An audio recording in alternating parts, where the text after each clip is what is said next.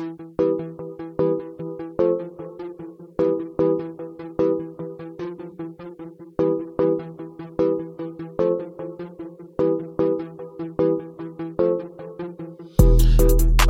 welcome back to another episode of Fast Break Lip NBA Podcast. It's your boy Samuel here.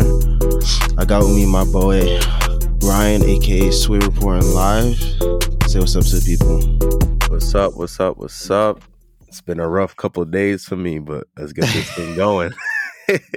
Alright, we're going to talk about some playoff basketball. Right now, we're recording this right after Kawhi's legendary Game 6 performance to bring the series back home, tied 3-3, winner take all on Sunday. Right now, we're recording this right after that game. So, I mean, what are your first impressions right after this game?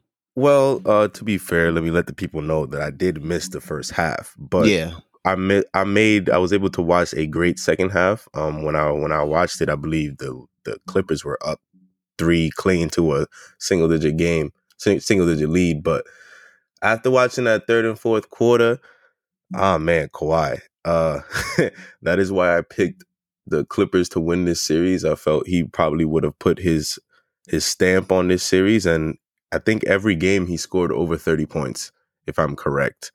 But it was great to see. In terms on the Clippers side, Kawhi is clearly going to show up every game. Reggie Jackson seems to be taking the bulk of the shots when Kawhi isn't taking the shot. Maybe that's a thing that Dallas has implemented defensively.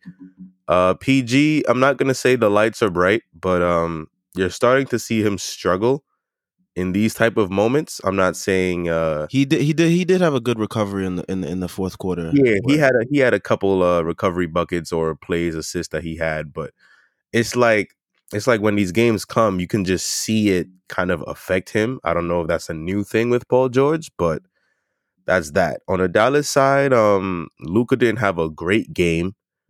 Down the stretch, that fourth quarter was rough. Yeah, down the stretch, he looked a little passive. The announcer said it, talking about how he was trying to not hog the ball down the stretch, but at that point, when the game is in a balance like that, you're the best player. If you got to create for somebody, that's fine. But if you passing up open drives to the basket, which I felt he did a couple times down the stretch when it was still a 2-possession game, 1-possession game, you got to take that shot. And that's kind of the young player growing pains with him. Because, I mean, Tim Hardaway did have a 20-something point game. Porzingis was kind of MIA. I mean, he was awful. Yeah, he was MIA for most of this series, in my opinion. It seems like Porzingis is no longer a second option. He's more like a glorified role player at this point. Like for real though. Tim Hardaway. Like, we forget. I mean, I'm not gonna say we, but most basketball fans forget that when Kristaps got traded to Dallas, Tim Hardaway was in that trade, if I'm correct. And Tim Hardaway looks like the better player, at least in this series. Doesn't even look like he is the better player at this point. Like, so yeah, I mean, that's my takeaway. It's great to see a Game 7. I kind of expected this from the Clippers, but I'm not gonna lie, I thought Dallas was gonna win this series, at least based on the last 2 games. But of course, one more game left. And I mean, I'm gonna just stick with my pick, Clippers. But I would not be mad if they lose. But at the same time, I won't be. It's just yeah, Clippers in 7. I'll say it. I'll keep my pick. I'm not too surprised about what happened just now. Well, it's time for me to talk my shit. Mm-hmm. Porzingis, just awful, trash basketball player. Like, I am so glad that my team traded him. Like, I was one of the few people that was actually happy when we traded him, because I was just tired of the constant like complaining and crying and whining that he did, as if he was like some savior to our city. Like, he did something here. He did nothing. He's never going to do anything. He's 7'3" for no reason. Like, he'd had 7 points and like 5 rebounds in 30 minutes of gameplay today. Like, bro, this is a win in advance game, and you just disappeared, and you're the biggest guy on the court besides Boban. Took 7. Even Boban took more shots than him. Yeah, like, ridiculous. Like he's averaging 12. He's averaging 12.7 points per game in this series, 4.5 rebounds, 1.3 assists, and he can't even create his own shot. And he's like barely passable on defense. Like he's just all around awful. And like people were so anxious to slander the Knicks for trading him, calling him Max Kellerman on First Take, saying, oh, he could be Kareem Abdul-Jabbar, he could be the best player in the league. Like all these ridiculous takes were flying out the window, closing the door on the Knicks. And here we are now. Everybody's like, "Oh, it's the Tim Hardaway Jr. trade now." No, it's the Kristaps Porzingis trade, Yeah, and he sucks. Them. He sucks. So like, keep that same energy y'all had. Like y'all were making fun of the Knicks. Like keep that same energy. Make fun of the Mavericks when they're about to trade him too, because they're definitely gonna do that this offseason. Because he's garbage and he's wasting Luka and Tim Hardaway's time. Like they're over here putting in buckets and he's over here just running around doing cardio for 30 minutes on the court and maybe catching a rebound or so. Like, one thing I'll say ridiculous. One thing I'll say before we move on is he's not playing like a 7'3" guy. He plays like he's a shooting guard. Like like just taking straight jumpers.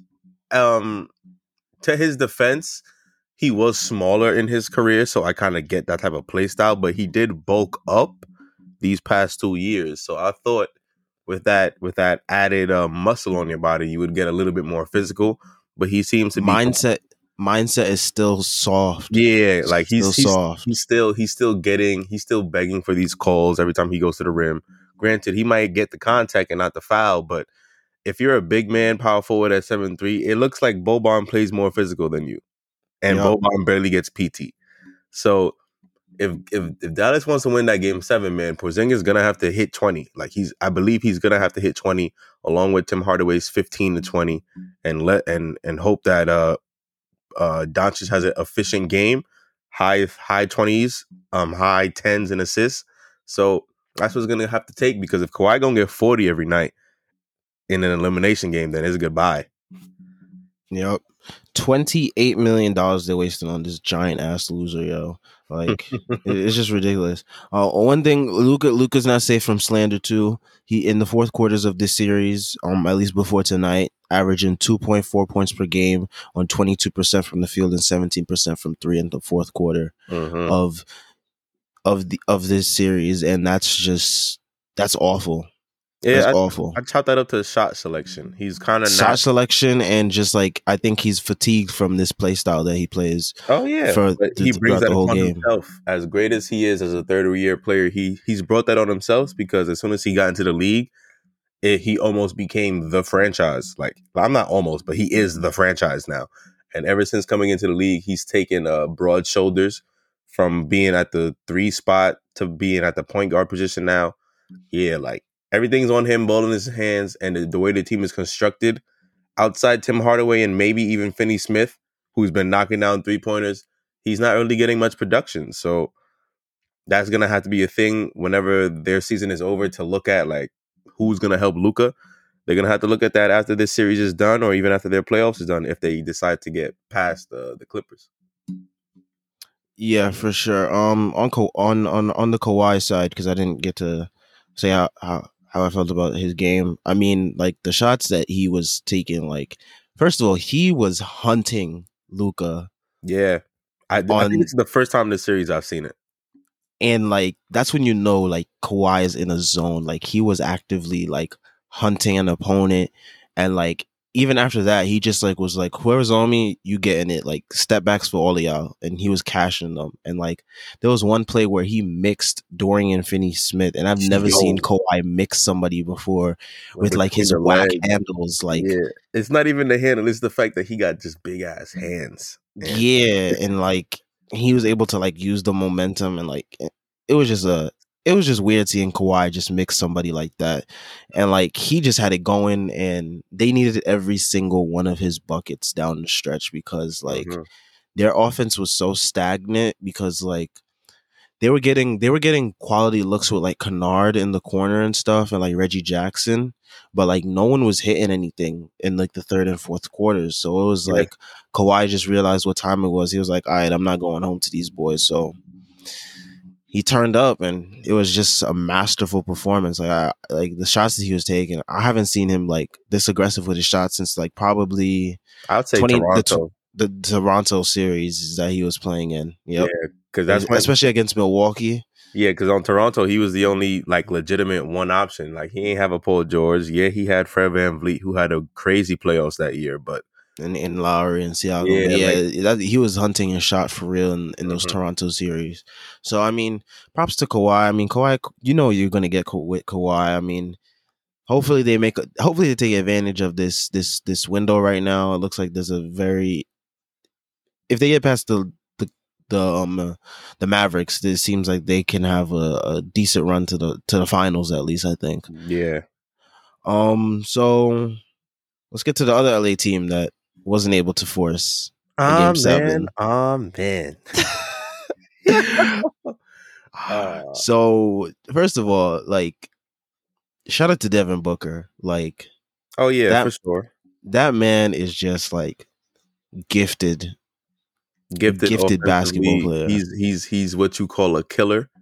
Because even when he was losing, of course, we always knew Devin Booker as someone that couldn't get into the playoffs. But Yeah. of course, I that mean, was his squad because was of whack back then, but yeah. It's because of the acquisition of parts around him. He was the only bright spot for a good number of years. But we always knew he was a bucket getter, and it was on the biggest stage these last 6 games.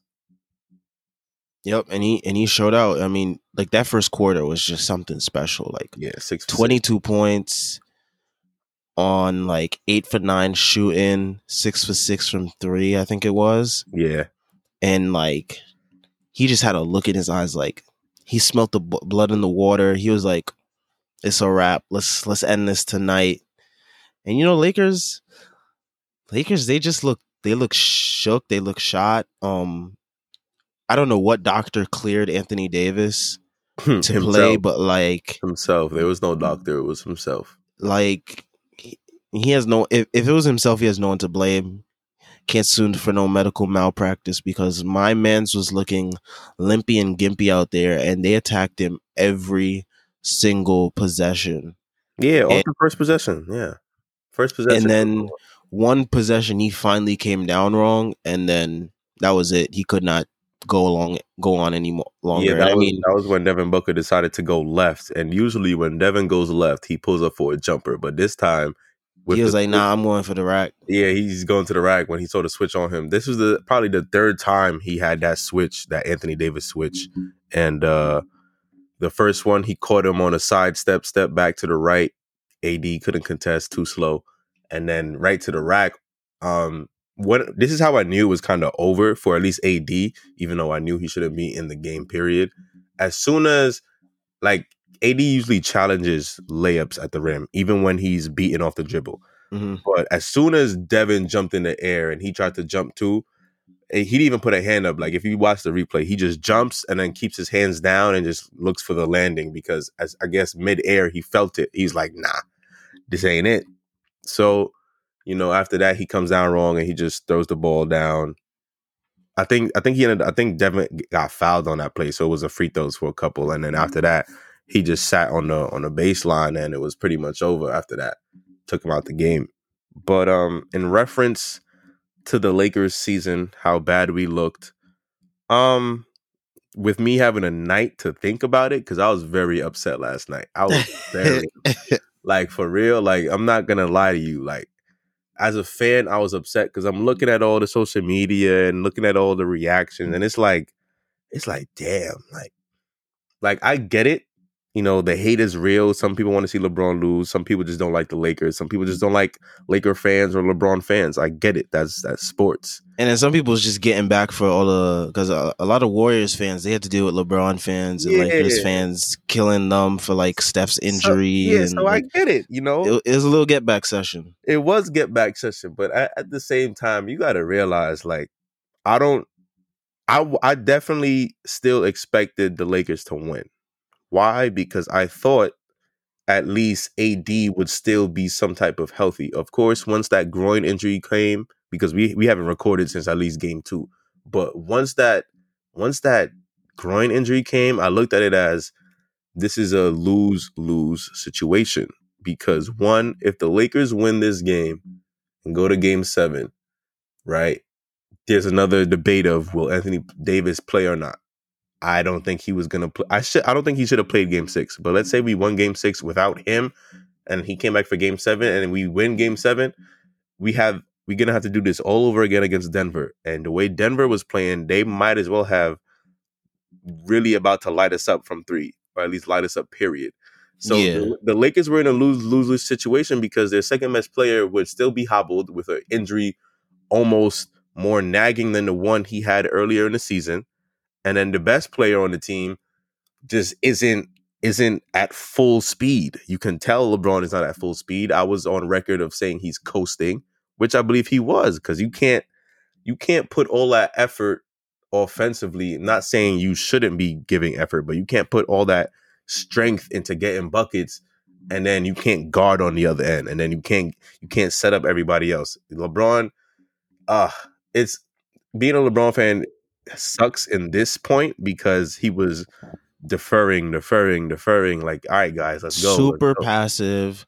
He Like, was trying to do that, oh, let me get everyone else involved thing. And like, dude, you see the squad you have around you. You think Kyle Kuzma is gonna like get your team rolling in game 6 in the playoffs? Like, don't get it twisted though. Earlier, I know this is regular season, but what people forget was we were on a roll before the James Harden trade.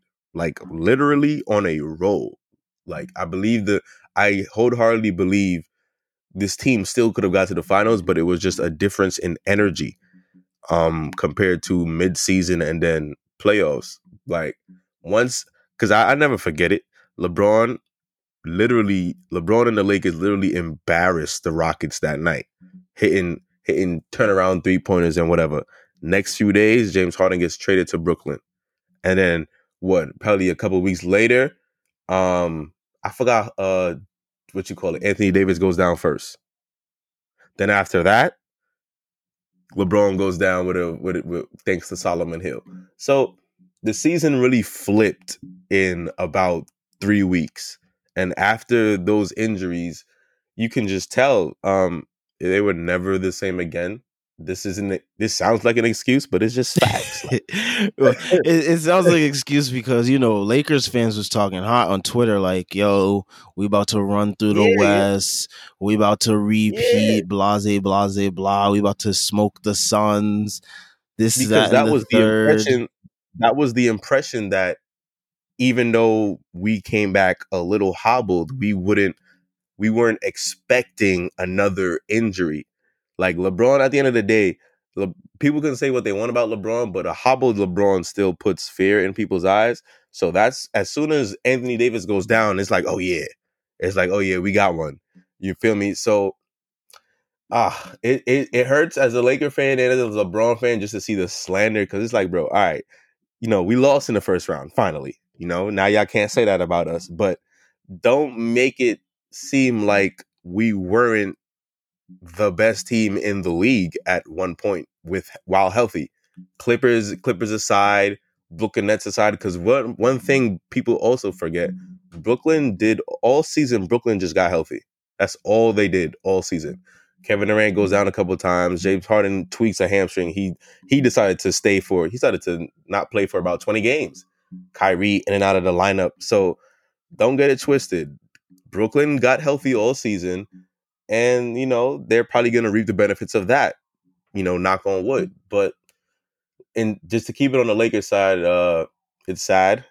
They didn't look good after Game 5. I kind of, at least halfway through Game 5, I'm like, yeah, y'all dudes don't want to be here no more, because AD's gone, LeBron's by himself, and then the other guys, once they not going, LeBron sees that and he's like, oh, time to pout. Like, when he starts doing that, not getting back on defense and just like looking at the ref like, really, yeah, that's when he gives up. Yeah, he's like I'm done. That's a literal like sign over the past few years. Once he doesn't get back on defense at least 2 possessions in a row, that they don't make a bucket, it's like up. And there was one possession yesterday where he didn't even get back on offense. Like he just stayed Yeah, in the backcourt. Like but I was like, okay, dude. I haven't seen this. I haven't seen LeBron look like this, like really, like I'm done since last year in Cleveland, maybe, and then even before that, I probably haven't seen that since last year in Miami, where he's just like, you know what, all right, guys, this ain't it. Y'all not here, then fuck it, I'm not gonna be here. Excuse my language, but like, it's a bad hit. Does he look worse as a player legacy wise after this? I don't think so. Nah, not really, but you know, it's still like it still looks bad when you like give up on the court and Oh stuff. yeah, for sure. Cause like, first of all, my thing with this Lakers team, it was always poorly constructed. You think I so? think, yeah, especially like it's poorly constructed because it's solely dependent on the fact that Anthony Davis and LeBron are healthy. If one of the two are not healthy, the roster just doesn't work. So those two have to be healthy at all times for the roster to work at its utmost capacity. So like once AD went out, like you have a bunch of either scared or mid shooters around LeBron, and like you got like washed Mark Gasol, who's like still somewhat useful. I You got never Andre liked that Drummond. acquisition. You got Andre Drummond, who's whack. You got Montrezl Harrell, who's unplayable in the playoffs, basically. Like it was just a recipe for like a disaster. And like you had LeBron and AD to shore up all those mistakes. And like you had KCP going cold. You had Wes Matthews going cold. You had Dennis Schroeder, who's just turned into a whack basketball player in the playoffs. Like all of those things would have been masked. I can't even speak. Masked if LeBron and AD were healthy, and they weren't. So a lot of those discrepancies and a lot of those weaknesses were brought to the light. That's why I just thought like this roster was never going to be fully utilized, especially once one of the two were either gimpy or hurt, because that's it at that point. Yeah, what they missed or what the lesson that they learned in comparison to last year's championship team was size and the dominance of their size. JaVale McGee and Dwight Howard were very big key parts in this. And you saw it when AD wasn't in the game. DeAndre Ayton had a field day, at least for the Yeah. most part that he was when he was in the game.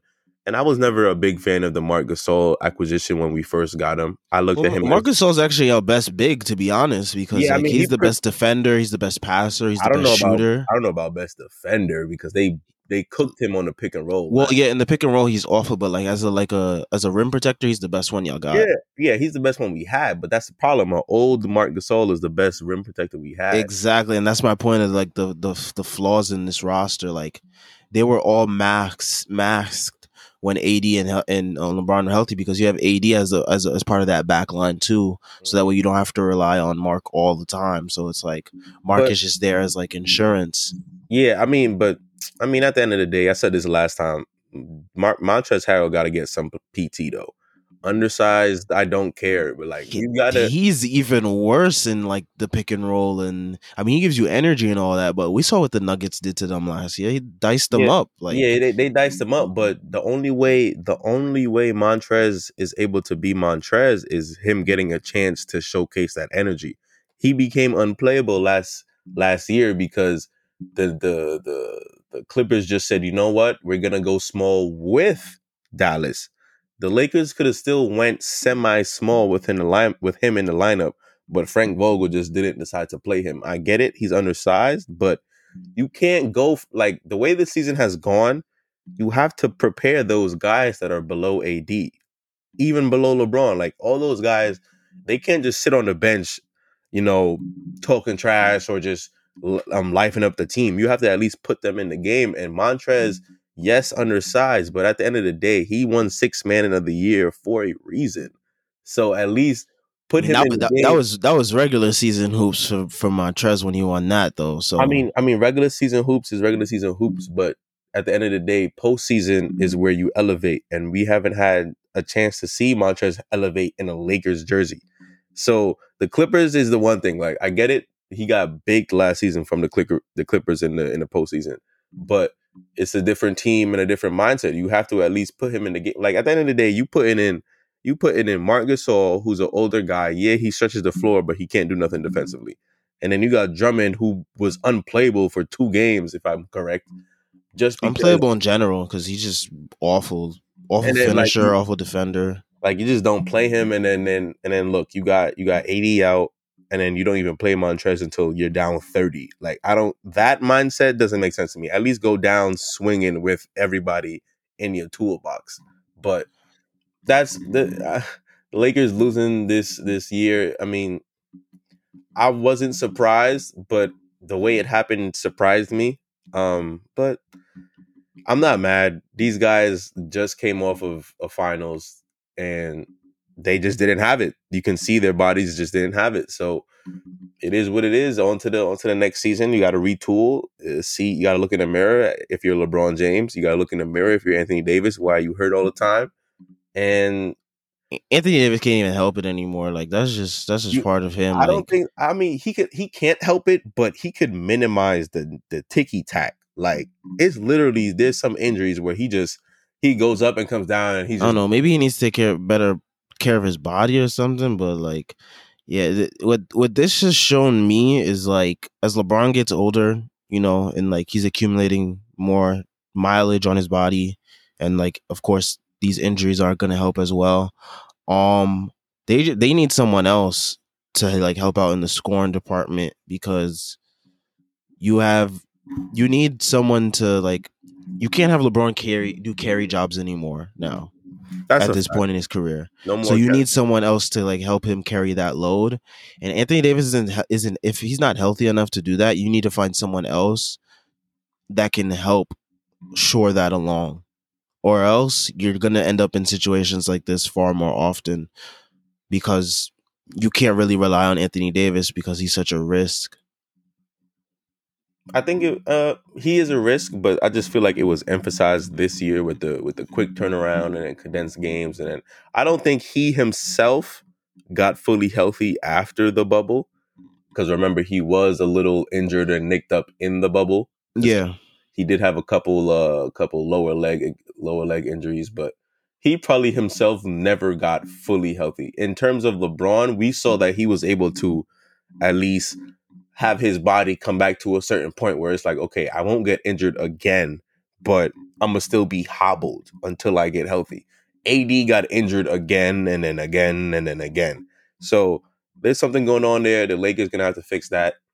Shout out the Suns for real because CP3 was also injured, came back, and even though he only had like 8 points last game, those were probably the biggest of them all were probably the 6 or 4 he scored in the fourth quarter, along with those few assists. Yeah, those were key buckets. So at the end of the day, CP3 was able to play through those injuries, or at least still be playable while injured on the court, and that's all you can ask for from one of your best players. And the Suns were able to do that. They're gonna look great going into this next series.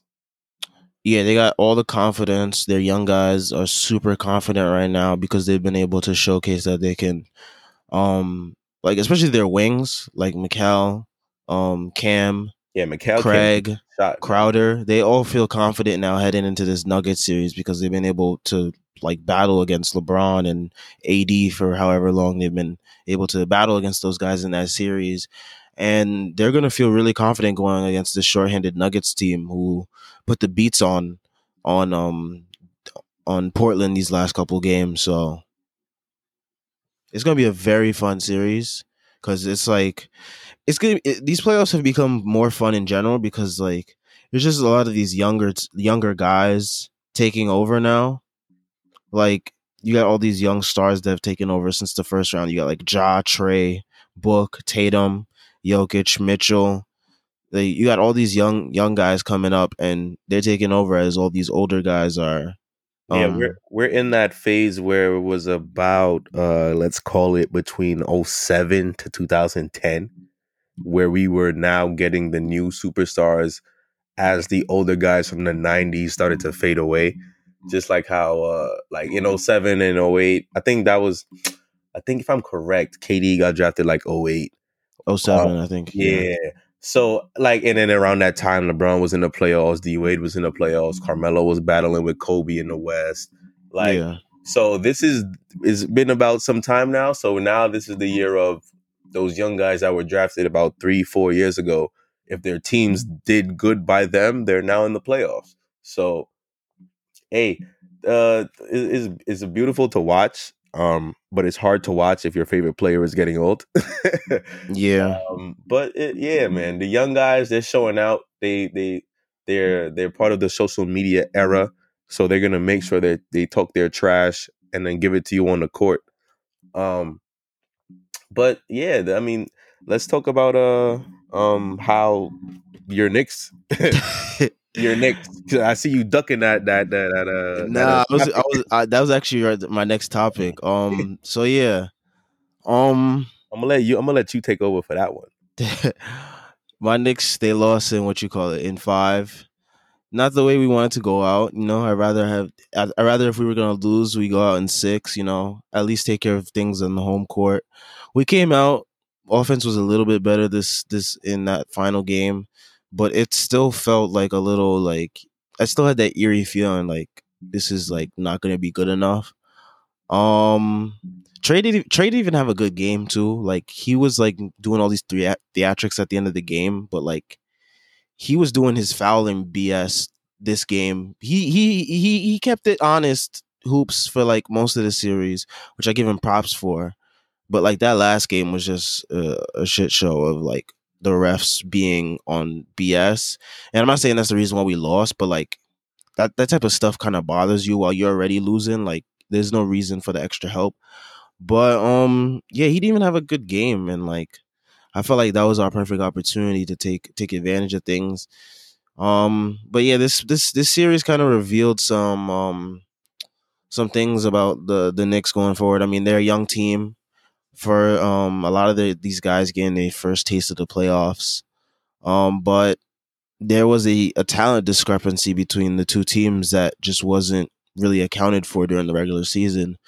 And just like defensive scheme wise, Nate McMillan flooded the strong side every time Julius caught the ball. So he basically didn't have much passing lanes or much like lanes in general to like score. And like Julius, he kind of like made things worse for himself by overthinking things and like just like being kind of like lazy or sloppy with certain decisions that he was making. But like Thibs also didn't do him any favors in this series, I feel like, because like I have been pleading on Twitter for since like game two, go small because Capella's ignoring Noel. Please put someone out on the floor that he has to honor from at least 15 to 20 feet out. Like even if he's not gonna space the floor, like put someone out there that's gonna like make Capella have to honor him. And like Thibs never did that. And that's part of the reason why Thibs gets a bad rep is because like he's one of those coaches that's like really rigid and really stubborn, and like he really won't change things unless it's like really desperation mode. Like he did make some changes, like he took Alfred out of the rotation a little too late, I think it was, Really because took him like out of the rotation. yeah, like he took him out of the rotation after like 1.5 games of him playing like absolute garbage, and like we could have won game one if we started off with like Derrick Rose minutes probably, or even quickly minutes. Um, but yeah, like he waited too long to adjust and like have Taj and Derrick Rose start. He waited too long to have Reggie put on Trey. I mean, I don't think that really mattered that much because Trey still got what he wanted regardless, and that speaks to like the talent that we have on our team defensively that we need to improve with a better point of attack defender. Um, but yeah, I mean, they this is what the Hawks spent their money on. Like they went out in free agency, they spent their cash. Um, they paid Bogdanovich and Gallinari for long term deals. They have Capella on like a solid 2 3 more years, I think. They're gonna have to pay Trey and John Collins really soon, or like this off season at least. So like they had to pay to make this team, and I mean the Knicks they grab guys on the bargain bin. A lot of these guys are on vet minimums, and like cheap deals. and we got a lot of guys on our rookie deals still. So I mean, they paid for this team to get to where they are, and props to them for doing that. Although I hate majority of the players on their team, especially John Collins and Kevin Herter, but and Clint Capella, but I mean, yeah, when we look at this series, though, you couldn't really take Capella out of the paint. I mean, unless he got somebody on a switch, that's one thing. But in terms of putting somebody in the game from the Knicks standpoint that would take out Capella from the paint, I can't really see anybody. I mean, maybe Obi, but yes, play Obi and Julius at the 4 and the 5. I don't care what risk it pertains on the defensive end. Obi topping. You want Obi taking all those jump shots. That's what I was asking, because that's the only way you're taking Capella out of the paint. You want him taking those jump shots? I don't even think they put Capella on Obi. I think they probably put Capella on Julius. So that but Julius with Julius not playing as good as he was, especially since game 2, it's like he's not having a good shooting night. So even with Capella on him, I don't think he would have. I mean, stepping out, if he's literally man on man, I get it, because Julius can bring him to the top of the key and then create offense. But it's like, for me, it just opens up the floor, because with Noel in the paint, Capella just ignores him and then roams the baseline basically, and just able to move whatever. Yeah. He's doing a lot of roaming. Yeah, exactly. So if you put like an Obi out there with Julius, the floor is spread out basically to 5-out basketball, and no one can stand in the paint because you're gonna get a 3 seconds. So I feel like that's the type of change that would have helped. It would have opened up the court for Julius, probably opened up more passing lanes, more driving lanes to score. Like, they can't clog the paint if everyone's spread out across the 3-point line. So I just feel like changes like that would have made a difference. But I mean, we'll see what Thibs does next year with a probably reasonable talent upgrade on the roster. Yeah, I got a point guard on the way. Yeah, I mean, we have to upgrade the point guard spot. I think we also have to upgrade the starting wing spot next to RJ, whether it's the 2 or the 3. And then we got to upgrade the bench a little bit, I think, as well. Just add more creators, and like hopefully Quickly and RJ and Obi all take another leap in their development, and looking at another playoff appearance next year. So the future's bright on our end. We got tons of cap space. We got a whole bunch of draft picks. So hopefully I use a cap space wisely. I mean, we've been doing that the last couple of years. It's just we've been spending on cheap deals. I think now is the time that we finally might cash in on like longer term deals for more stability and more continuity. But I mean, on the Atlanta side, this was a great first series for your young star in Trae Young. He took the battles, he took the jeers of Madison Square Garden, he took the pressure of having to beat an up and coming Knicks team as he is up and coming himself. So that is great to acknowledge. He has a tall task ahead of him in the next series. I hope the Sixers smoke him. Oh my gosh. I don't think that's gonna happen, buddy, just because of health. Hopefully Joel Embiid is healthy for most of this series, but if he's not, I believe Atlanta, Philly's on upset alert if Joel Embiid isn't properly healthy with that slight meniscus tear he got in his knee. I don't see it. You don't see it? Mm-mm. I mean, the way Trae shoots the ball, and yes, Ben Simmons might have him on clamps for a couple games. Thibault, Danny Green, they got multiple bodies throw at him. Yeah, they got multiple bodies and scoring options just to combat that. But that's probably my upset alert of the second round. But it seems like that's everybody's upset alert. I don't see it just because like they don't have someone on the inside like Capella. Okay, he can punish you, but like I feel like they don't really need anybody on the inside. All they got to do is drive to the rim.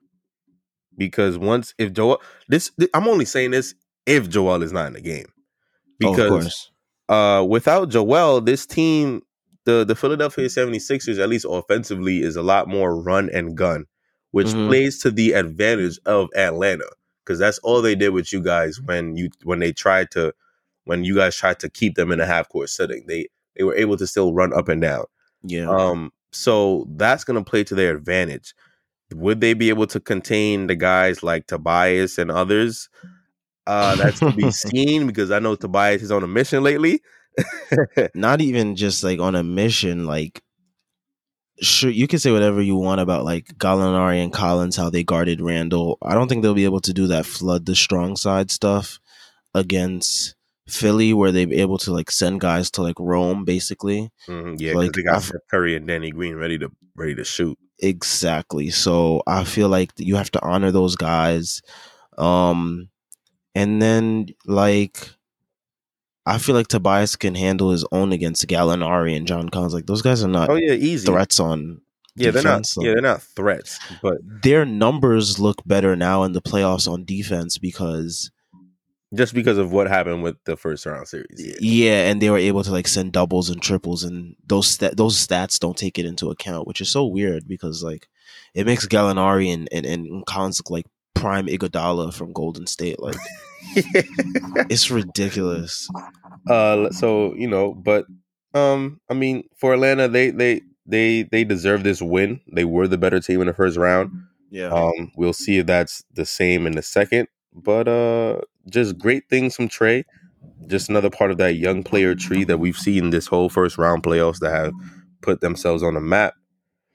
But in terms of young players, would you like to go into Memphis, Utah real quick?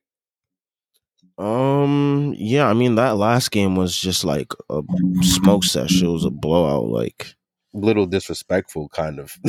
yeah. I But just wanted to say that Utah definitely went undefeated since getting their superstar back. I yep. think that is that needs to be paid attention to a little bit more. Literally, as soon as they come back 4-0, Dylan Brooks looks like he can't, like he couldn't shoulder the load of guarding their best player and then putting up 20. So that's kind of where I thought the series turned, because Donovan Mitchell looked at that matchup and said, yo, you can't mess with me. So all that stuff we were talking in game one, try to back that up, and he couldn't. So that's kind of why it was a quick series for me. Michael Conley probably took this series a little personal. Of course, with it being his older team, his team he's basically spent his whole career with. It looked like he was. I felt like he averaged about 20 and 10 all series. I could be wrong on that, but his assist numbers were very high, and he was actually inefficient for a guy that's been injured or just not really producing the way we thought he would on this Utah team. So it's great to see that. John Morant had a good coming out party first round, first yeah, playoff. he averaged 30 and 30 and 8, I believe it was. Yeah, so that just shows he'll be back.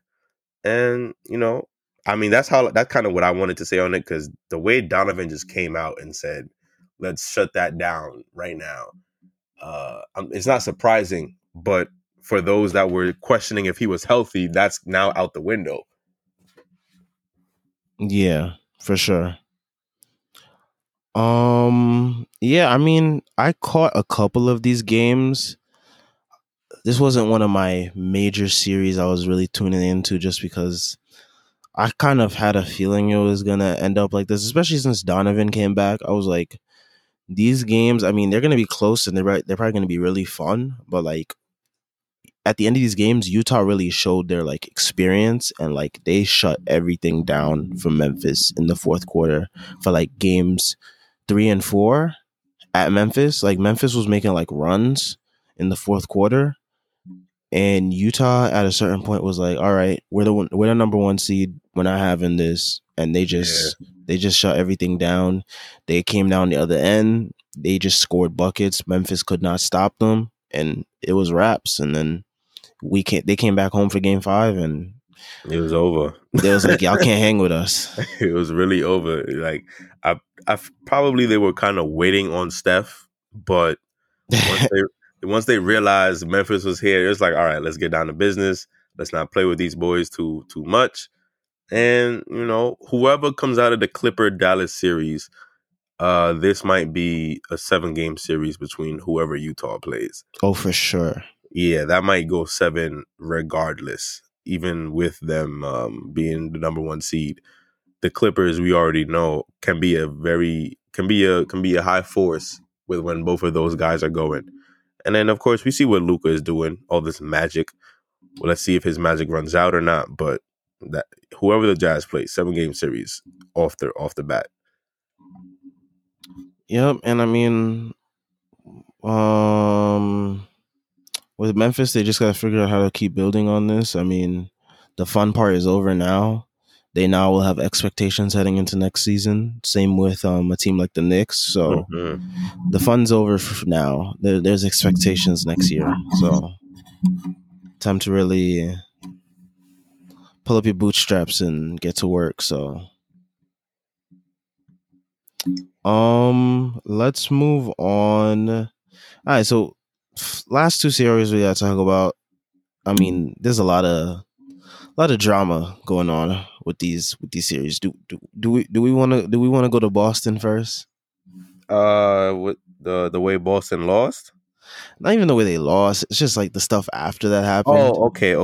With their coaching staff and Okay, I mean we could tap into that a little bit. I don't think it's a story though. How do I put it? Because it's like I don't know if I said it on my podcast or yours, but I did say that Brad Stevens, we don't know if his coaching style would be not his style, but his voice to those young guys were going to be legitimate, at least stuck in their head.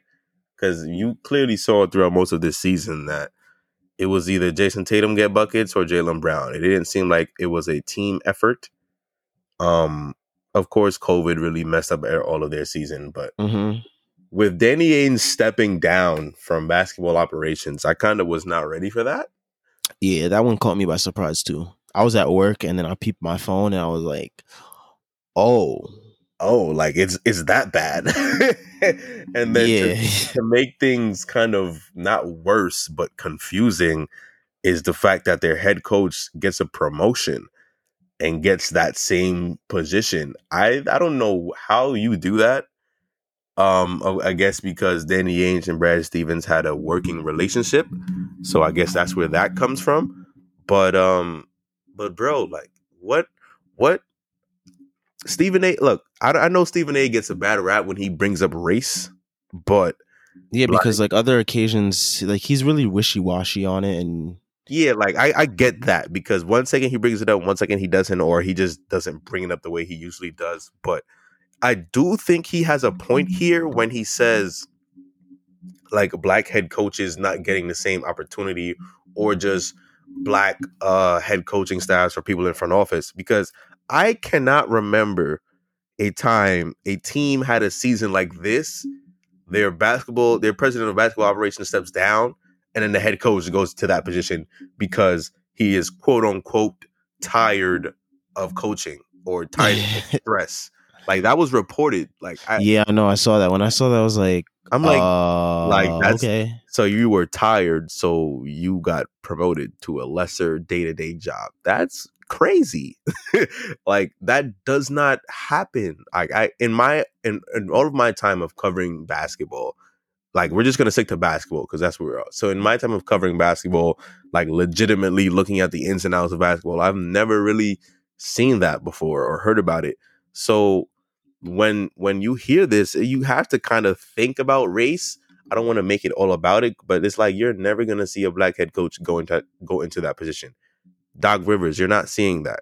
Ty Lue, I doubt you will ever see him go into a higher level position for the next 5 years because it just doesn't happen.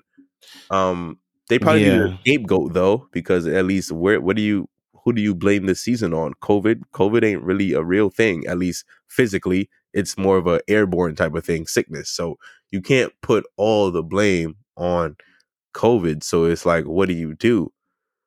And I don't know where the Celtics go from here. Maybe Danny Ainge he probably looked at himself in the mirror and said, okay, I couldn't pull the trigger on some of these potential trades that I could have had over the couple of years. So maybe someone else could. But I don't know how that someone else can be the same guy that was just coaching these guys for the past 6 seasons. Like everything about this confuses me. I don't know where the Celtics go after this. Yeah, they're Like I don't they're know how you feel, but go ahead. Yeah, they're a weird situation. Going forward, like first I gotta see who the coach is, then I gotta see the moves that Danny makes. Like who? I mean, not Danny. Oof, I'm so used to saying Danny. What yeah, Brad right. makes. I had to see what moves Brad makes as like in regards to like who does he trade? If he trades Kemba seems cooked right now. He's had some good performances, but like he's almost always injured now. So there's that, and then we got to see what he does in the draft. But yeah, I mean, it's a weird thing. We don't really see the head coach to president of basketball operations promotion that often. I think the last time that happened was with Danny Ainge himself in Phoenix. So it's not something that happens really often. So Yeah, yeah, I don't even know what to make of it. Like I'm still at a loss of like what to really say about it, and like it's been a couple of days now. So yeah. It's just one of those you have to see how it plays out because it's so fresh and the off season still yeah, is a ways to go. But we can move on straight to the Portland Denver series because I really don't have yeah. to say on that. And like speaking of Portland and Dame Oh, so you saw that notification too? from Chris Haynes, Yeah. it, Dame ain't serious, man. He ain't serious about winning, man. Okay, so before we go in, do we want to talk about Dame specifically, or do we want to talk about the series first? Get that off the chest. Yeah, we could talk about the series. I mean, Dame, he did his thing. That last game was pathetic by him. I didn't Like really catch especially much of that last game. I just know that he ain't have some help. That's all I know. um, I wouldn't even say that. I mean, that fourth quarter was abysmal by him. Like, Oh, but folk, okay, all right. I mean, I know he didn't have a great game. I knew that, but I didn't. I wasn't really expecting a and great game. and they smoked the lead too. Oh yeah. Oh, see, I didn't know they had a lead in that game. But see, that's what happens when you can't play defense because leads are no Worst longer safe. defensive rating, one of the worst defensive ratings in like league history they had this year. Like, Yeah, but it's not surprising that they blew a lead. It's just that you just came off of a historic performance. What do you have left? And then you were on the road for that historic performance, and then the guys like CJ McCollum, guys like Robert Covington were not getting the job done, at least in that game. yeah, in So that game they were. I mean, yeah, you have Dame giving you 55, hitting some of the craziest shots I've ever seen. so some of these guys had shots at the rim and they couldn't make it. Like Covington missed 2 dunks point blank. Covington thought he was Vince Carter and started cocking it back all the way, and I'm like, dude, just like dunk it Just put regular. just put the ball in the basket. That's all we're asking. Just put the ball in the basket and we'll be okay. But that series though could have went either way because most of Yeah, these like games, I think we said that like from the jump that like I had to wait to see a game first to make a prediction, and even then I yeah, still because couldn't make anything of it because one every game team was like a blowout. yeah, one team would either win by 10 or it would come down the stretch for the next game, or then the other team would win by 20 later. Like it was really whoever's hot that day. Um, Yeah, and granted to Denver, they won it in 6. Michael Porter Jr., thanks to, I'm not going to say thanks because you never want to see a guy get injured, but um, this is a result of Jamal Murray tearing his ACL. Michael Porter Jr. is now forced to really get buckets if they want to go far in the playoffs, and this might serve really nice for them next season. Uh, it might throw them off a little bit chemistry wise, but I believe the Nuggets can now say they have a possible big 3 in the making. If Michael Porter Jr. and Jamal Murray can coexist offensively. oh for sure. And like they've gotten like the last two games they've gotten like some really solid production out of um Austin Rivers and Monte Morris. And Monte Morris is one of my favorite backup guards in the league because like he's just so reliable Yeah, he's been and lit up since like he got in here. yeah, and he just doesn't make mistakes. Like his assist to turnover ratio is like godlike. Like it's just And like game 5, he had 28 points. Game 6 to close out, 22, both off the bench, 22 and 9 with 3 steals in the closeout game. Like He's an efficient guard. super efficient. He knows his job is to And he's able to do it in like a large capacity of minutes too, because like some guys you see they're efficient, but like they don't play a lot of minutes, so like the efficiency is kind of skewed. But with him, he's able to play a lot of minutes and still able to be really efficient, not turn over the ball that much. Again, Austin Rivers. I mean, Austin Rivers had a good game in game 5. Game 6 wasn't so much. He hit one of those dagger threes down the stretch. But him as and he like should though. and him and Aaron Gordon and Campazzo, they were just shooting the lights out of the ball in this series. Like, I don't know if it's gonna keep up in that Phoenix series, but oof, we're gonna see some shootouts in that next round. Yeah, because it's gonna be a lot of buckets to be had, especially from teams that are not that good defensively. They're about middle of the pack, but those guys, if they can't play defense, one thing they can do is shoot the ball. Both of those teams, Yeah. So that's gonna be a light up series, possibly another 6-7. But of course, let's focus on Damian Lillard, the guy that got the short end of the stick. Well, first I got to give props to Jokic because everyone was saying Jokic is going to be one of the worst MVPs we've had in like 50 years, but like every I don't know year, how one can say that.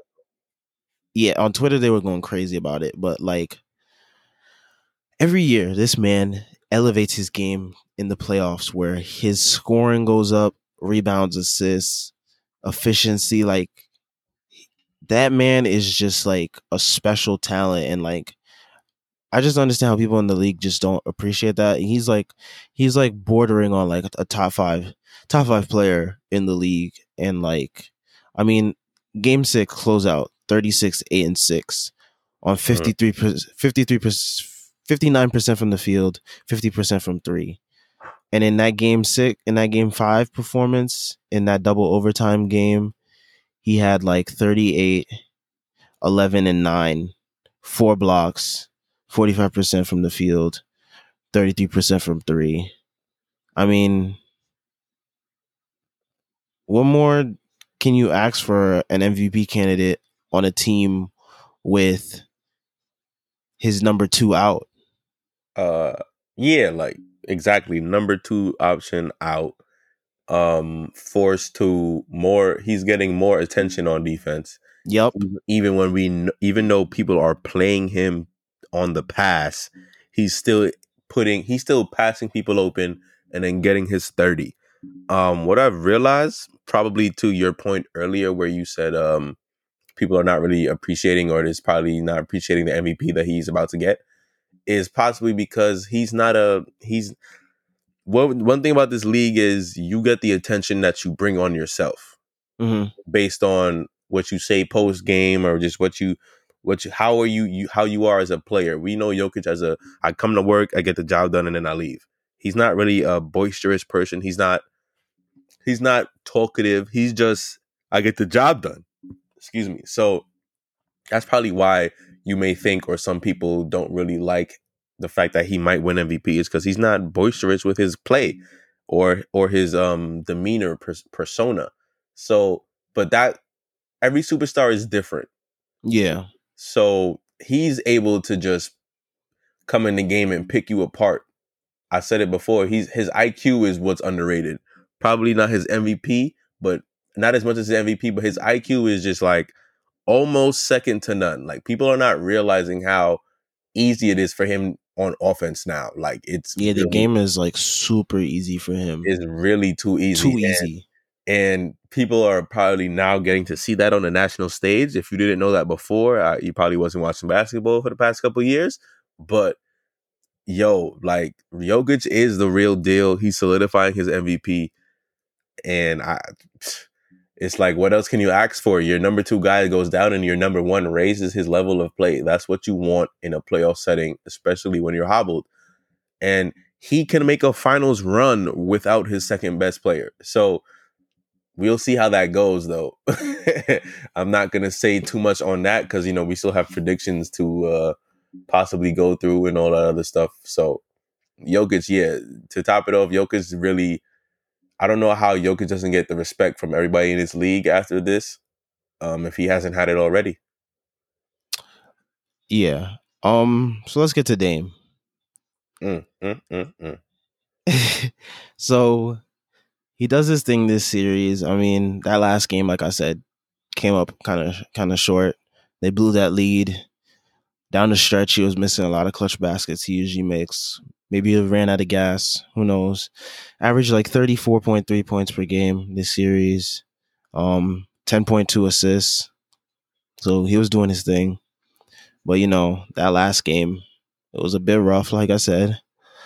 And this probably is going to be the last time we see him, CJ, Nurkic, that core group of guys together. Maybe, Oh, especially based on Nurkic's comments. Nurkic got baked in this series too. Oh man, Yeah, he got toasted because he's just a bad defensive big. Like he's awful. Like, just a quick sidebar. If for those that remember, Nurkic was on the team, was on Denver when they got. I don't know if they drafted Nurkic and Jokic together, but regardless, I think one was the year before or something like that. But so Denver had decided to pick Jokic and trade away Nurkic to Portland, and look how much it paid dividends. Looks like it worked out pretty well for Denver. But that's what I'm saying. But yeah, you could go ahead on the Dame thing. But Nurkic's comments after the game, he basically was like, "I'm on a non-guaranteed contract," so his comments basically sounded like he wasn't going to be back on the team. Mm-hmm. So it looks like Portland may do a small mini blow up rebuild, but I don't even know because as of today, Terry Stotts is no longer their coach. It says they mutually agreed to part ways, but that just code word for he was fired. And they're saying Dame is going to have a say in the head coaching decision. And about, I want to say like 20 minutes ago, Damian Lillard's guy is Jason Kidd, out of all people. Okay. In reaction to, of course, Dame losing and all of this turnover, first Terry Stotts was let's call it. I mean, Terry Stotts has been there for as long Damian Lillard has been there. I think 9 years, or the year before he was drafted. But regardless, we got another notification as we are recording right now. I didn't even get it yet. Hold on, what you talking from about? Shams? Okay, so Portland Trailblazers are increasingly expected to hire Clippers assistant Chauncey Billups or Lakers assistant Jason Kidd. Oh wow! See, the Chauncey Billups one has been floating in the air. That one makes more sense than Jason Kidd. I mean, yeah, in terms of play style of the two different former NBA players.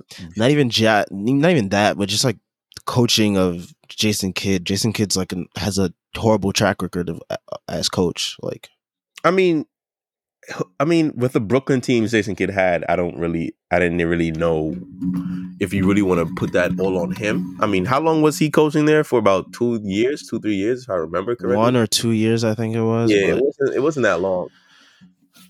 But in them firing Terry Stotts, I felt like that was just a scapegoat thing because you can't really put that on anybody else. I think Blazers fans have been calling for their coach to be fired for years, so I think this has been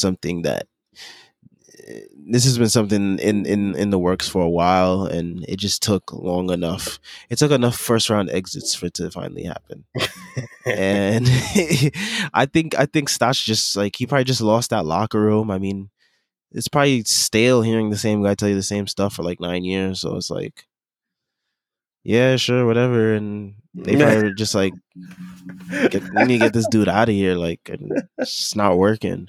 But even with a coaching change, though, like you said, you don't see Nurkic being here.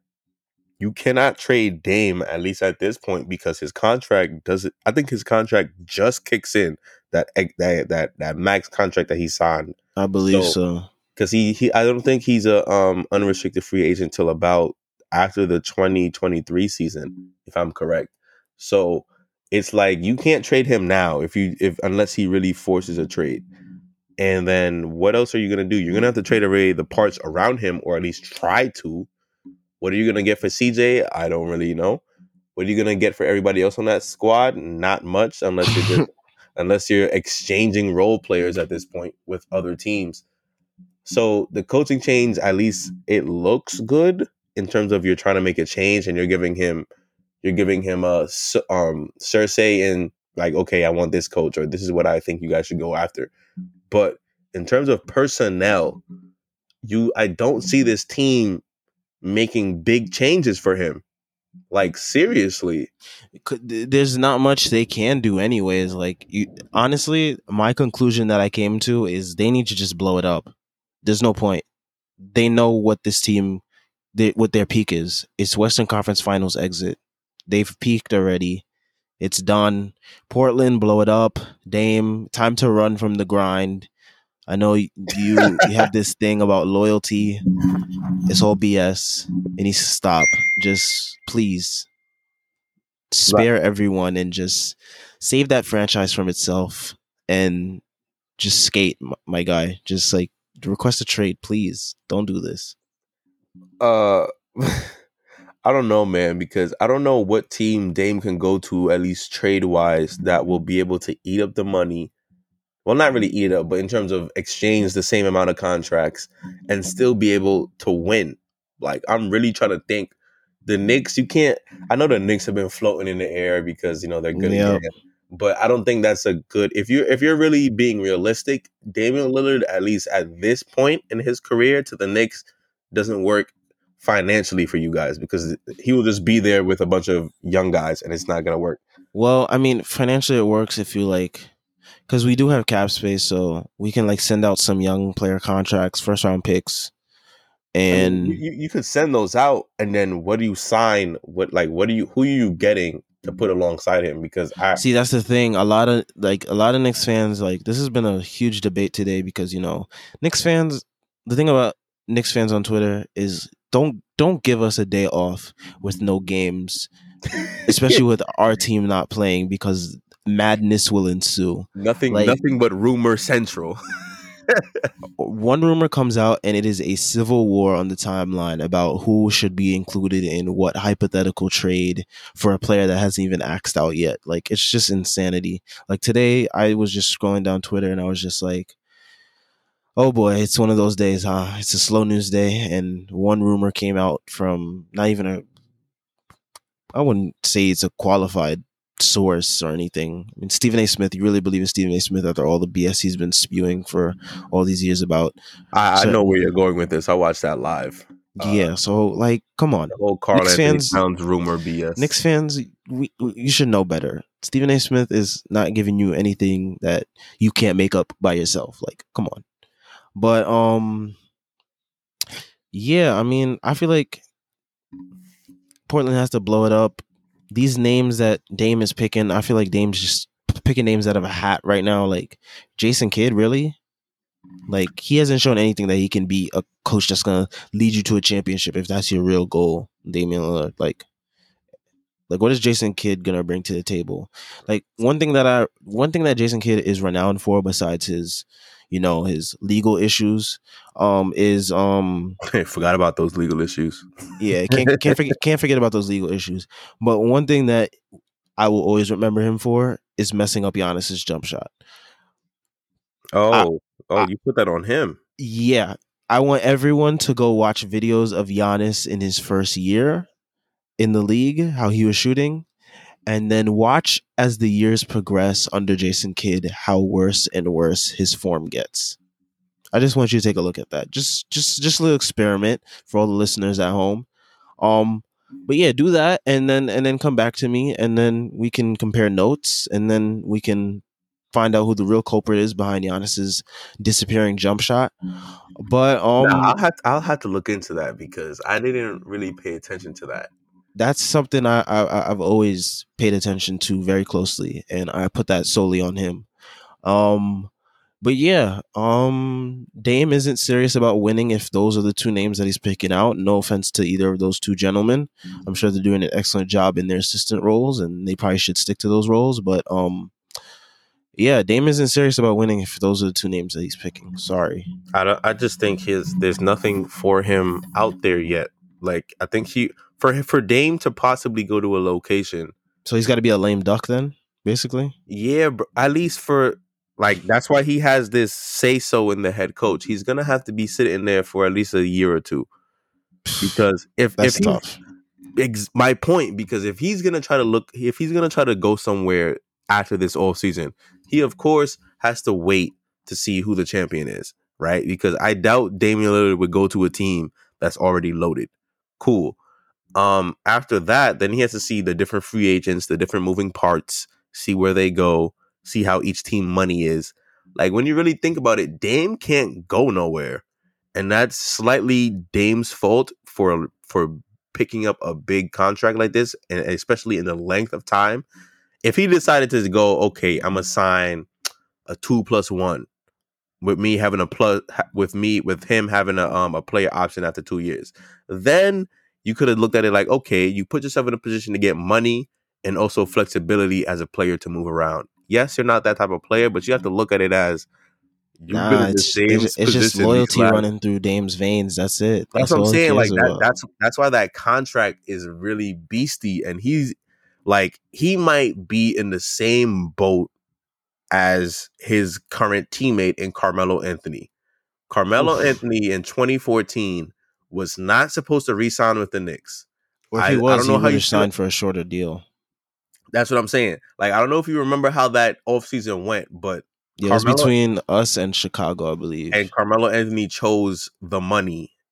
And I'm just like, bro, if you go to Chicago, you're going to be in playoff contention, playing up against your best friend, LeBron James. Let's see how that goes. And of course, Chicago is a big market. So somebody would have came. You would have got some free agent. You would have got some trade, something. Well, I mean, But it was like no, him, D Rose, and Jimmy and yeah, like Tibbs. Jimmy, it was when Jimmy was coming up as his own player. That was probably post. This was definitely either after the first ACL tear by D Rose or the second one. But regardless, he was still back as a player. So it's like, all right, the offense isn't on D Rose. It would be more so on Carmelo and Jimmy. But of course, Carmelo did what he did. He was loyal to New York, and it was kind of to a fault because they kind of ruined his career after that. Um, and I hope Damian Lillard, I hope it doesn't go the same way, because when you look at it, they both signed for the money, thinking they could bring riches to the squad, and it might not happen. And now he's like, Damian Lillard is currently in his career limbo. Like certain superstars have that point in their career where it's like, okay, do I stay loyal? Do I chase the money and the chips, or do I just chase the chips because the money will come either way because I'm that good? And Yeah. and Damian Lillard, as of right now, has chosen the money and the loyalty. Of course, that Instagram post will be broadcasted everywhere, all over the networks. And I mean, that's probably just frustration, because social media brings all that. So he's probably just frustrated and that was one of his ways of voicing his frustration to the world Mhm. and to Portland specifically. But bro, like it's hard. It's hard for a player like that who doesn't cheat us as fans, doesn't cheat the game. He's all about buckets. He's all about getting the job done no matter what. And then his team is going to let him down, or his organization, slightly because of him being in a small market. But this is all Dame's fault in terms of, like, for real, bro. Like owners are not going to try to take on so much money, and it's like, because look, this is my last point before I end my rant. But like, in my comparison to Carmelo, look what happened when Denver Nuggets traded Carmelo Anthony to the New York Knicks. When Carmelo got to that squad, outside of Amari Stoudemire and Jason Kidd, who was really left on that squad for Carmelo to work with once the trade happened? Because after that, it was just Amari Stoudemire and some guys. Landry Fields, yeah. But your core, what made the Knicks at least somewhat competitive for Carmelo to say, okay, let me go over there and see what I could do. They all went to Denver. Like Yep. all that supporting cast, Danilo Gallinari and all those guys, all went to Denver. So Carmelo got there and had to run the show more than he was supposed to. And then Amari Stoudemire gets injured a couple times, and that was all she wrote. Yeah. So it's like, so imagine Dame gets traded by somebody, gets traded to somebody, and all the depth that team might have had will now be gone when he gets there. So Yeah, that's the thing that a lot of Knicks fans were arguing for today, because they're like, "Hey, we trade all our young pieces, and who's Damon Randall gonna play with?" that's what I'm saying. You don't have Damon Julius Randle, like, And people are hoping, oh, hey, if Kawhi says, "Hey, I want to come here, but trade for Dame," that's the only time you do it. So, like it's crazy. Like, yeah, like you're only trading the house if you already have a legit superstar or two on your roster. And if you have two superstars on your roster, they're more than likely taking up a lot of money. So you're going to have to find some extra money somewhere. And it will have to be a big market team. It's not going to be some small market team that is just hoping for some player to fill the seats. So it's gonna be hard for Dame, and I'm sorry I said it last pod, but he is really in danger of never going back to the Western Conference Finals, like for real. And that, like, yeah, it's sad, and it's looking like it, and you don't want it to, because those are Dame is slowly becoming one of my favorite players in the A, specifically point guards. But even though Kyrie is my favorite point guard to watch, and but it's sad. You just feel for a guy, because after that 55-point game, it's like, damn, what do I got to do? And every superstar comes to that point. If they don't win early, they're gonna have a performance in the playoffs that they might lose, and it's like, damn, like this is all I got. This is all my squad got. Like, we can't go no further. It happened with LeBron. It happened with KD. It happened with Melo to a little bit. I wouldn't say it happened with Kobe, because he stayed there the whole time and his organization was able to provide. So that's probably one exception. But James Harden, every other superstar in this league has come to a point where it's like, okay, is it me or is it you? And most of the times they say it's the other people. So it's just, hopefully Dame gets it together, or his organization gets it together, or somebody just says, you know what, Dame is big time. Let me come to Portland. But who's really going to Portland? nobody, and that's always been the issue there. So, I mean, hey, if he wants those two bald headed point guards to be his coach, I mean, all power to him. Yeah, let's get into some predictions for round 2. Yes, sir. Yes, sir. So first matchup we got is in the East, Philly versus Atlanta. Quick series. So of course there's a stipulation behind this. If Joel Embiid, I don't think it's looking like Joel Embiid might not play game 1. It's still probably like up in the air, but I believe that game is tomorrow. Yes, or in a few hours, since today is officially Saturday. But okay, depending on how many games Joel Embiid plays, I see this. If Joel Embiid is not playing first game, this might go 6-7. Just because I'm looking at what Atlanta did last series, but can they guard Philly? That's to be determined. So if Joel Embiid does not play for a couple games, this goes 6. If Joel Embiid is there from start, I got Philly in 5. Yeah, I got Philly in 5 as well. I just feel like that size is really gonna bother Trey.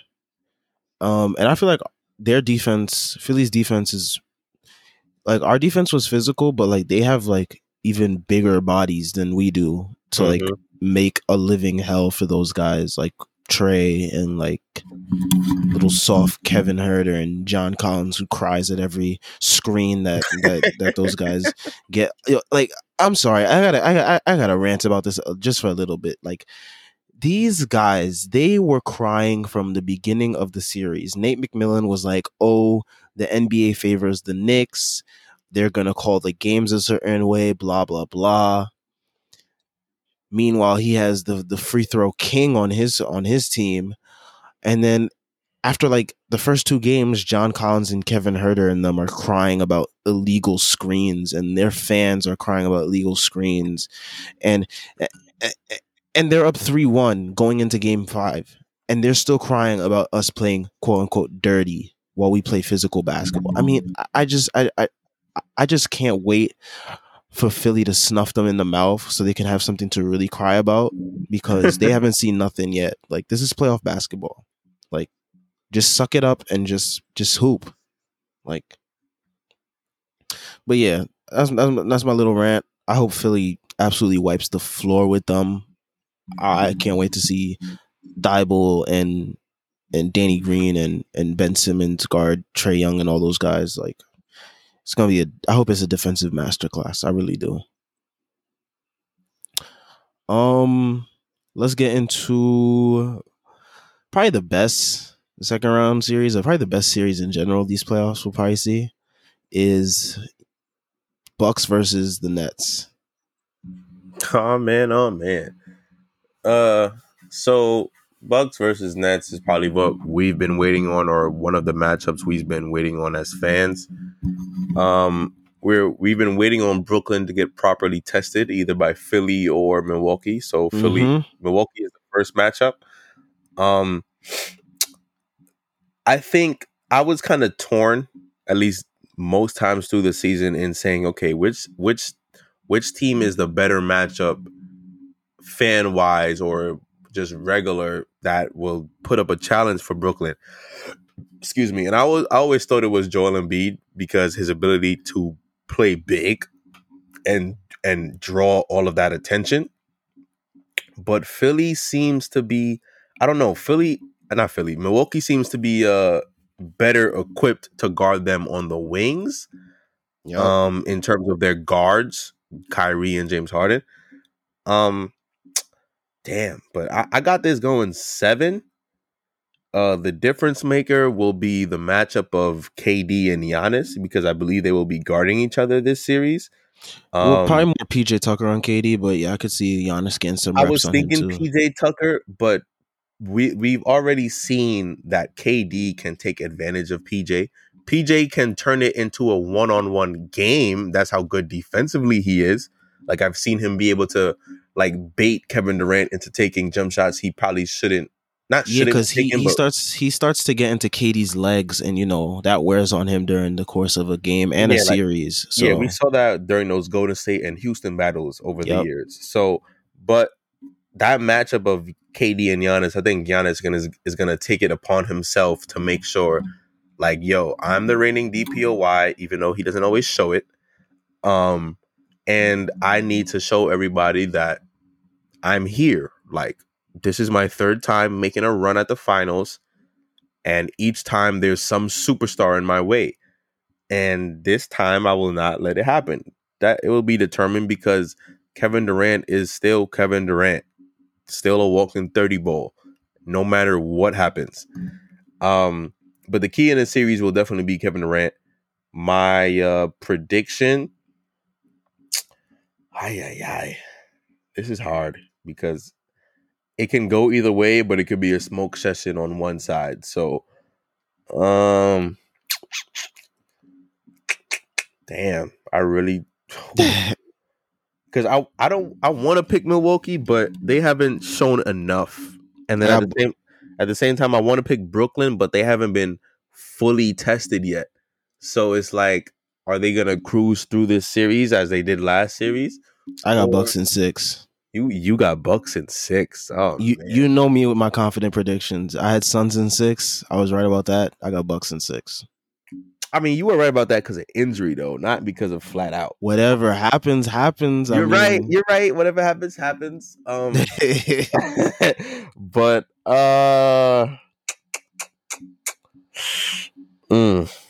I think Giannis takes this personally, especially against Harden. Harden's been talking a lot of smack about him the last couple of years. Yeah, that is true. That is definitely true. He had a little hot take earlier, but oh man, am I really about to bet against Mr. Easy Money Sniper though? I want to see James Harden fold under those bright lights again. So, you know what? I got this going 7. Game 7 is in Milwaukee. No, I It's gonna lied. be in Brooklyn. Game 7 is definitely in Brooklyn. That whack ass Barclays crowd, man. Yeah, that Barclays crowd ain't nothing. I'm not even gonna lie to you. That's not home court. So I'm gonna still try to go to one of their games though, but but I'm gonna go Brooklyn in 7, man. I just feel that KD might pick apart that matchup. I'm not saying I he want to see might. it. I don't But want to. I don't want to see it happen because at this point, my favorite guy out of the playoffs is screw every other superstar in this league. But yeah, I'm gonna go with the Mr. Trey 5 easy money sniper. He will be the difference. James Harden and Kyrie will have subpar games for most of this series as they try to go up against Drew Holiday and PJ Tucker and all those guys defensively. For what I'll say is this: Milwaukee is gonna win this series only and only if their bench shows up each and every game. If their bench doesn't show up, and by bench I mean the DiVincenzo's, DiVincenzo's DiVincenzo's out. He did. That's what I was thinking. I'm like, isn't he hurt? Yeah, he's out for the whole playoffs. But the whole playoffs. It's the whole playoffs. Damn. So you see, I see. That's how I know. But Bryn Forbes, Bobby Portis, PJ Tucker, those guys. They're gonna need to shoot the basketball. Like they're gonna have to keep up with Brooklyn's scoring because if Brooklyn don't play defense, they're gonna still shoot the rock. So Milwaukee only wins if that bench can rival, like put up big numbers, 30s and 40s in bench points. I mean, they did it last series and they did it with ease. And this Brooklyn defense isn't really that hard to score on, at least from like an outsider perspective, looking at NBA players score on them. Mm-hmm. So I have the utmost confidence in guys like Bobby Portis, rugged dog, PJ Tucker, rugged dog. I don't think these guys are going to be scared of the moment against Brooklyn. So copy. I see your take. I'll be watching for real for that to see if you got really Milwaukee in 6. I do. Like, I've been saying Bucks in 6 for a couple days now. Like I don't want to like I am on record of saying this is a different Milwaukee team, but it is. They got Brooklyn in the second round. Like that's tough. Like it is tough, but I got faith in Giannis to make a historic run this year. He seems like he's on a mission, and he's added some tools to his game that people are not paying attention to. Like he's added the 10 to 15 foot range shot, the turnaround basket, the footwork in the paint has improved. Like all that type of stuff. I'm watching. I'm looking to see what guys add to their game over the years. And he's not the same run and dunk man that everyone likes to call him. He's not doing the HB dive anymore. HB dive. He's added tools to his game. So that's a throwback. Oh man. But all right. On to the next one. Next one we got is Phoenix versus Denver. Sadly, my Lakers should be in the spot, but it's okay. I see this going 7. Yeah, I got it going 7 too. I can't. You know what? I'm gonna have respect for the team that just beat us, and hopefully Chris Paul is healthy. Chris Paul might go to the Western Conference Finals. That's who I got. I got him in. It could go 7, but I got him in 6. Yeah, I got Phoenix in 7 as well. I just feel like Phoenix, while they're able to like keep up with that shooting that Denver has, they're also able to play defense. Word. And that matters in the playoffs. I know my Knicks were stouted for defense, but they didn't have the offensive firepower that Phoenix does. Phoenix is a top 10 defense in the league for a reason. Mm-hmm. And they also got the offensive firepower to make sure you pay on that end as well. So. One thing offensively that I saw from Phoenix's series with the Lakers was their ability to hit the corner 3. Yep. Mikal Bridges really cannot miss from out there lately. Cam Johnson is a threat. Jay Crowder started getting it on. I mean, Jay Crowder can do it, but after this series, me and Jay Crowder not really mans. Me and Jay Crowder was never really mans, period. But if he wants to salsa dance all over the court, you got to salsa dance in this next series to show that you're about that, and you're not just a dog that barks only when his team is up. So, um, Phoenix side, DeAndre Ayton is going to be the matchup of DeAndre Ayton versus Jokic. Can he contain Jokic to an extent, or can he at least match him offensively? Because if he can't match him offensively, then Jokic is going to have a field day just passing it around, spreading the offense, creating shots for others. And then on the Denver side, MPJ. Can MPJ take that next step as a young bucket that he is, and prove people why he should have been that number one overall pick in the year that he went, and not drop down to like the fifth, the 14th or 15th pick? And yeah, those are my two keys. For Denver, it's Michael Porter Jr. And then for Phoenix is the ability to shoot the corner three and their big man production. If those two teams can do what I just said, then it's an easy 7 games. But Phoenix in 6.